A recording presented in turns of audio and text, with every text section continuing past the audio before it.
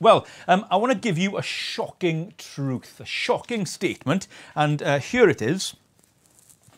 I believe in fairy tale endings. I believe in fairy tale endings. In fact, I think that fairy tales are an echo of a deeper, longer forgotten truth. Think of concepts like the Ugly Sisters, or the prince coming to save the day, or the ultimate wedding feast with all the dancing. I think all of those tales, all of those fairy tales are from a long lost echo. You see, deep down we all want to be loved, and we all want to be loved by a king. Now, we show that in different ways, depending on our personalities, on our life experiences, on perhaps different things like that. So, for example, some of us want those fairy tales to come true in a relationship. Some of us want those fairy tales to come true in success or status or on the sports field, or maybe even in sacrificing for others. You see, deep down, I think what all of these fairy tales are looking for is significance and meaning. But there's a problem with searching for significance and meaning. There's a problem looking for the answer to our fairy tale desires in relationship status and success and work. The problem is that sometimes we don't achieve those things, or if we do achieve them, they're not what we thought they were going to be. So, for example, there's a vlogger I follow who's a skateboarder, and I love watching the way he practices skateboarding, and I often thought that the day he became a professional skateboarder must have been an amazing day for him. But in the last week, he's released a vlog and said, actually, on the day I became a professional vlogger, on the day I became a professional skateboarder, I actually became depressed. Because actually he got what he'd always wanted, and it didn't give him what he was hoping for. And so he quotes Oscar Wilde. There are two tragedies in life: not getting what you want and getting it. So the question is, how does the fairy tale ending come true? How do we get that feeling of significance and satisfaction and content and happiness? Well, I want to say the answer is in Song of Songs. We're going through the Song of Songs as a church at the moment, and I want to show you how actually the fairy tale ending is a deeper kind of all eternity ending that is possible and open to all. And so I want to read to you Song of Songs chapter 1 and verses 5 to 17. Song of Songs chapter 1 verses 5 to 17.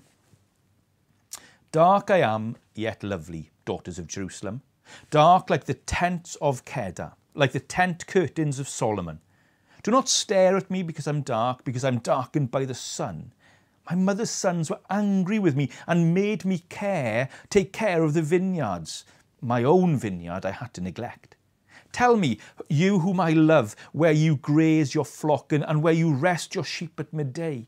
Why should I be like a veiled woman beside the flocks of your friends? And then the friends speak.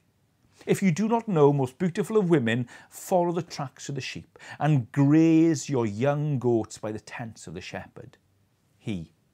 I liken you, my darling, to a mare among Pharaoh's chariot horses. Your cheeks are beautiful with earrings, your neck with strings of jewel.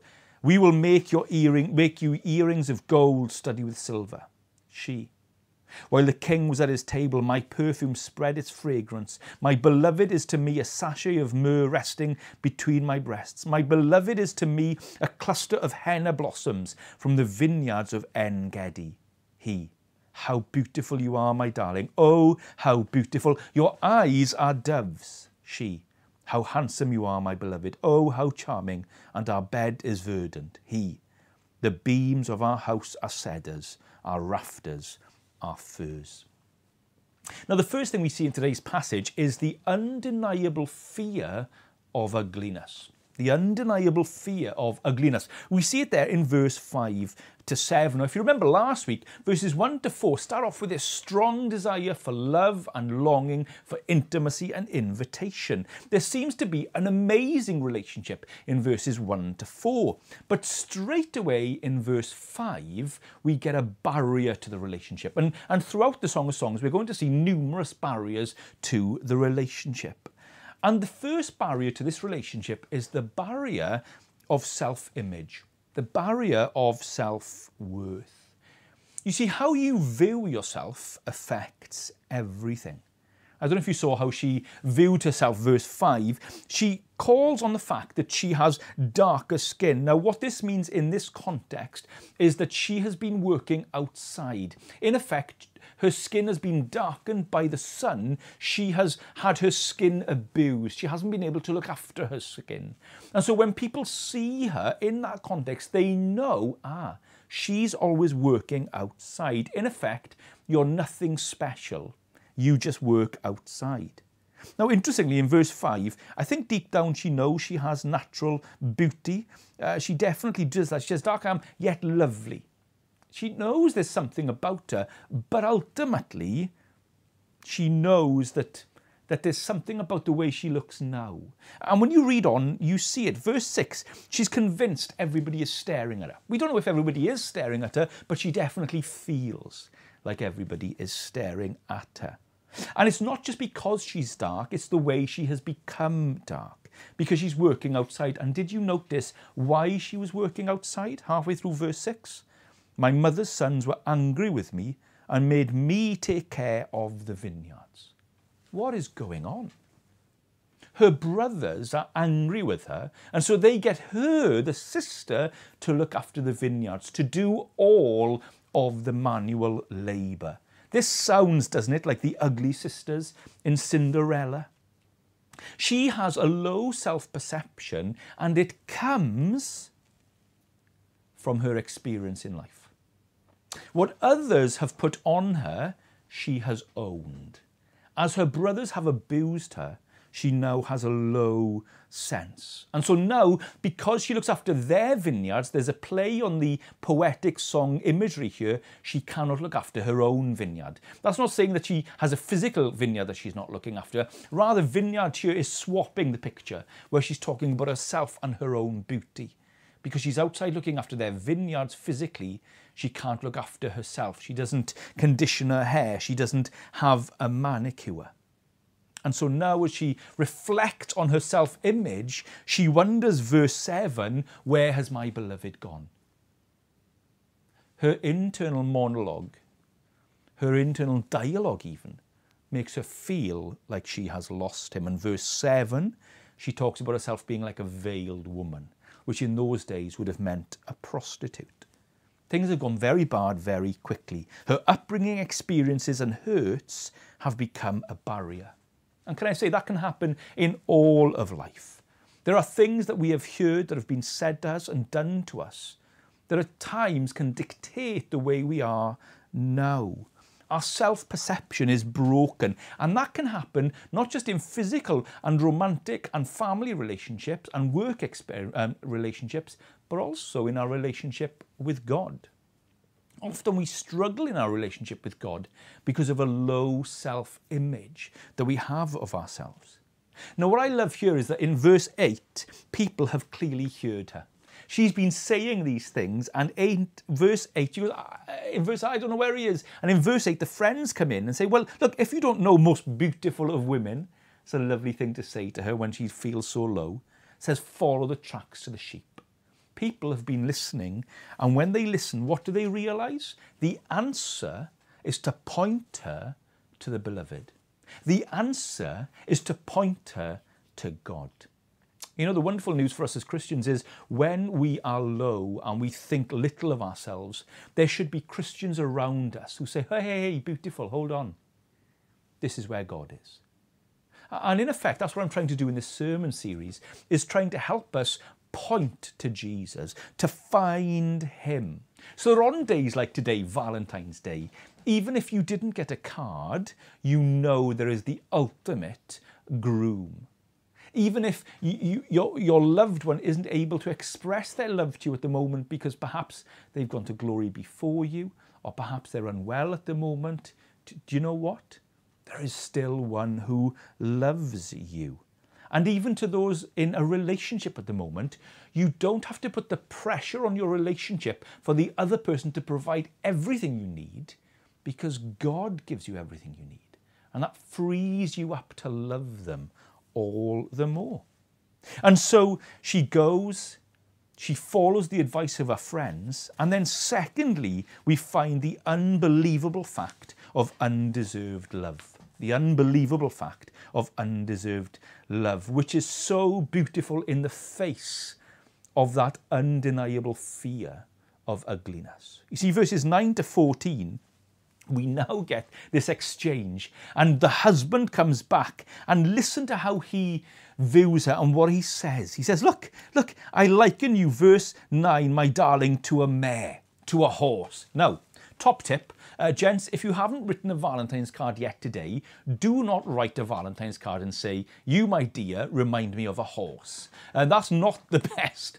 But actually, in this culture, what he's doing is he is looking around and he's looking at the most beautiful and strong. And that must be the horses of Pharaoh's chariots. That is the most regal, the most amazing. And he's picking up these images. And actually, for them, it's amazing. Now, this is what I want you to consider.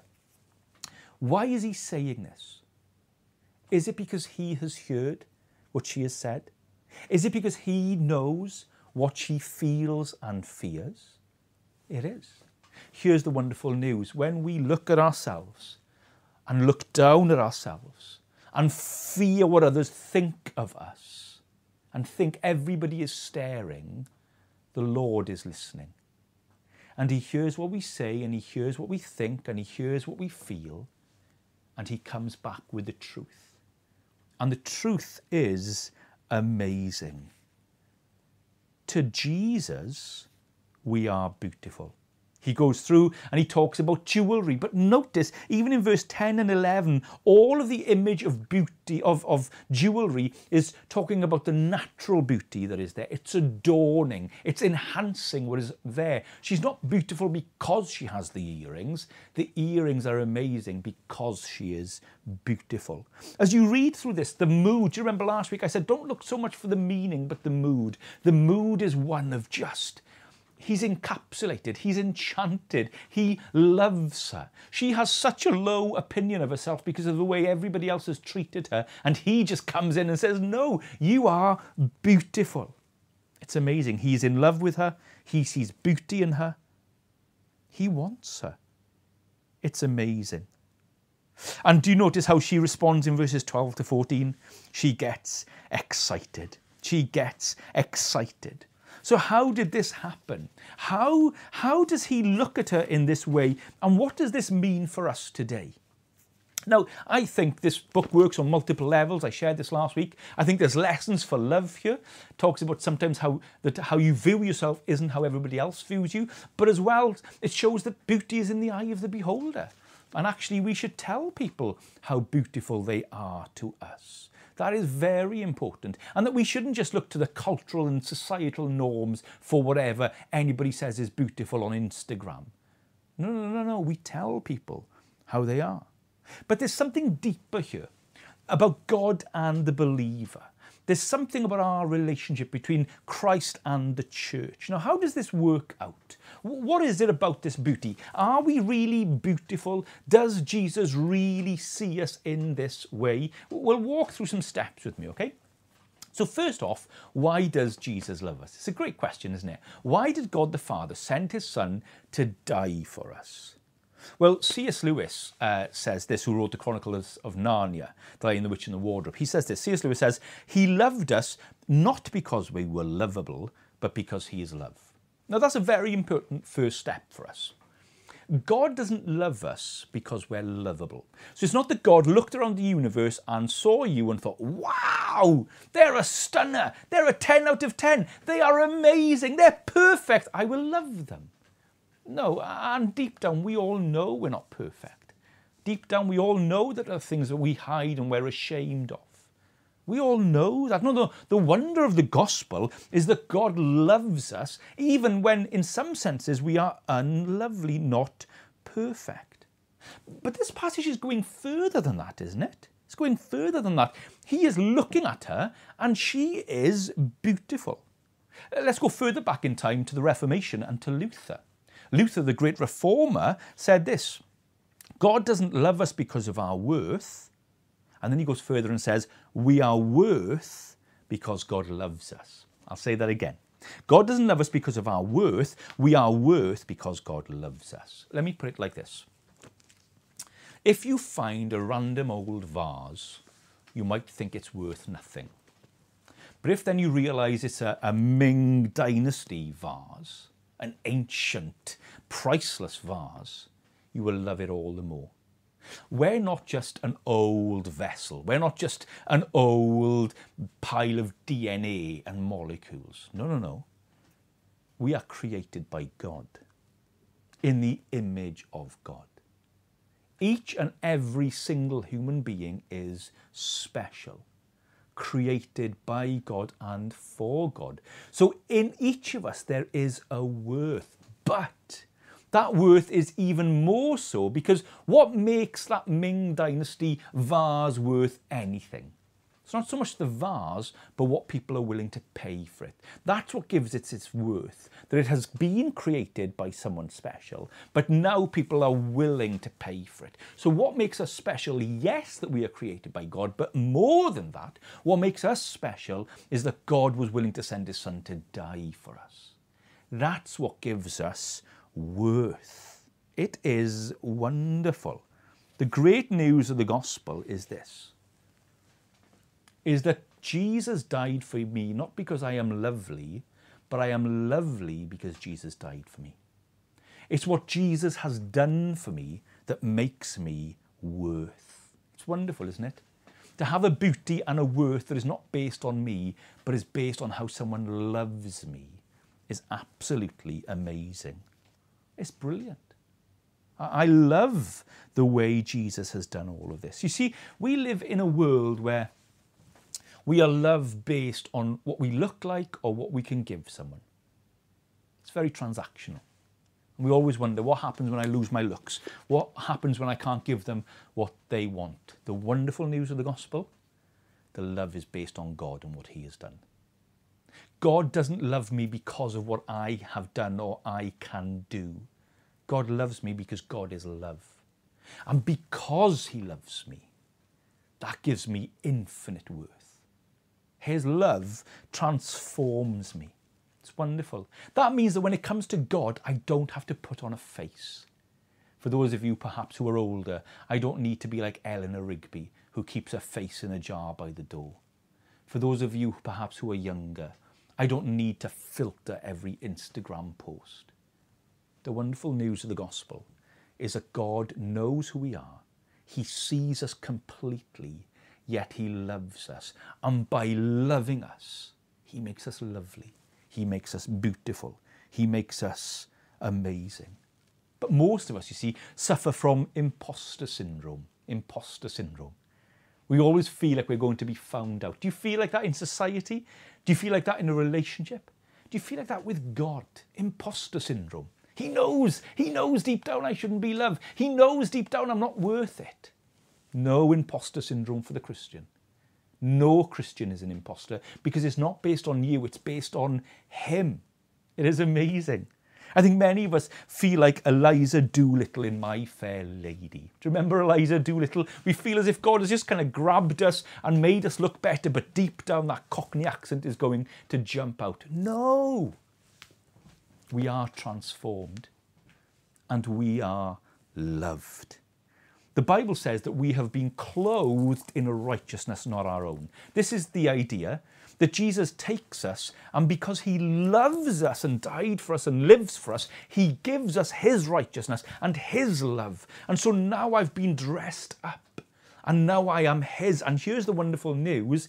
It not only covers my sin, but it transforms who I am. I am now the loved one. I am now a son of God, a child of God, a friend of Jesus, a righteous one. And that has completely changed. And God has changed us on the outside and the inside. When the Father sees us, he sees the life and death and resurrection of Jesus. And when he sees us in Christ, a righteousness not of my own, he delights in me. And it is who I am because I've been united with Christ. We need to see the wonder of the gospel. Do you believe that when God sees you, he delights in you? That's what the gospel does. Because I have been loved, I am lovely. Because the beautiful one has given himself for me, I am now beautiful. As Samuel Crossman wrote, love to the loveless shown, that they might lovely be. Being loved changes you. There are videos on YouTube where people go up to strangers and say, can I film you for a school project? And they say, yeah, that's fine. And when they're in front of the camera and they're about to film them, they just turn and say, I'm filming you because you're beautiful. And what I love is when they tell these complete strangers that they're beautiful, you see their face light up. Being told you're beautiful transforms you. Jesus says to you that if you trust in him, you are beautiful. And it should transform us. It should change us. A favourite programme in our house at the moment is the repair shop. Old things taken in, broken things taken in, things that perhaps would be chucked away, taken in, but they are loved by people. And they come in, people get around it and they fix it and they do it up and they bring it back to its former glory and more. And that's the gospel. Jesus loves you and he brings you back to your former glory and more. That's the process really of growing in your faith, is being made more and more like Jesus. You see, he is euphoric. He's euphoric over her. You see it again in chapter 4. Look forward with me to Songs chapter 4. He says, how beautiful you are, my darling. Oh, how beautiful. Your eyes behind your veil are doves. Your hair is like a flock of goats descending from the hills of Gilead. And he goes on, and the imagery is crazy. Read the imagery later on of chapter 4. But deep down, what is he saying? She is beautiful. If I can put it like this, we are like the moon to God's sun. So if you look at the moon without the sun, it's just a dark piece of rock. That's what the moon is. But when the sun shines on the moon, from Earth we look at the moon and it is beautiful. But the beauty of the moon is the reflection of the sun on it. When the sun, S-O-N, shines on us, we reflect his beauty. The beauty that we have is a reflected beauty of Jesus. So he can truly say, we are beautiful. It is wonderful that we can know we are loved because of Jesus and we are beautiful because of Jesus. And what you get thirdly, finally, and very quickly is the unbreakable flow of mutuality. The unbreakable flow of mutuality. Just want to show you this very quickly. We'll pick this up in weeks to come.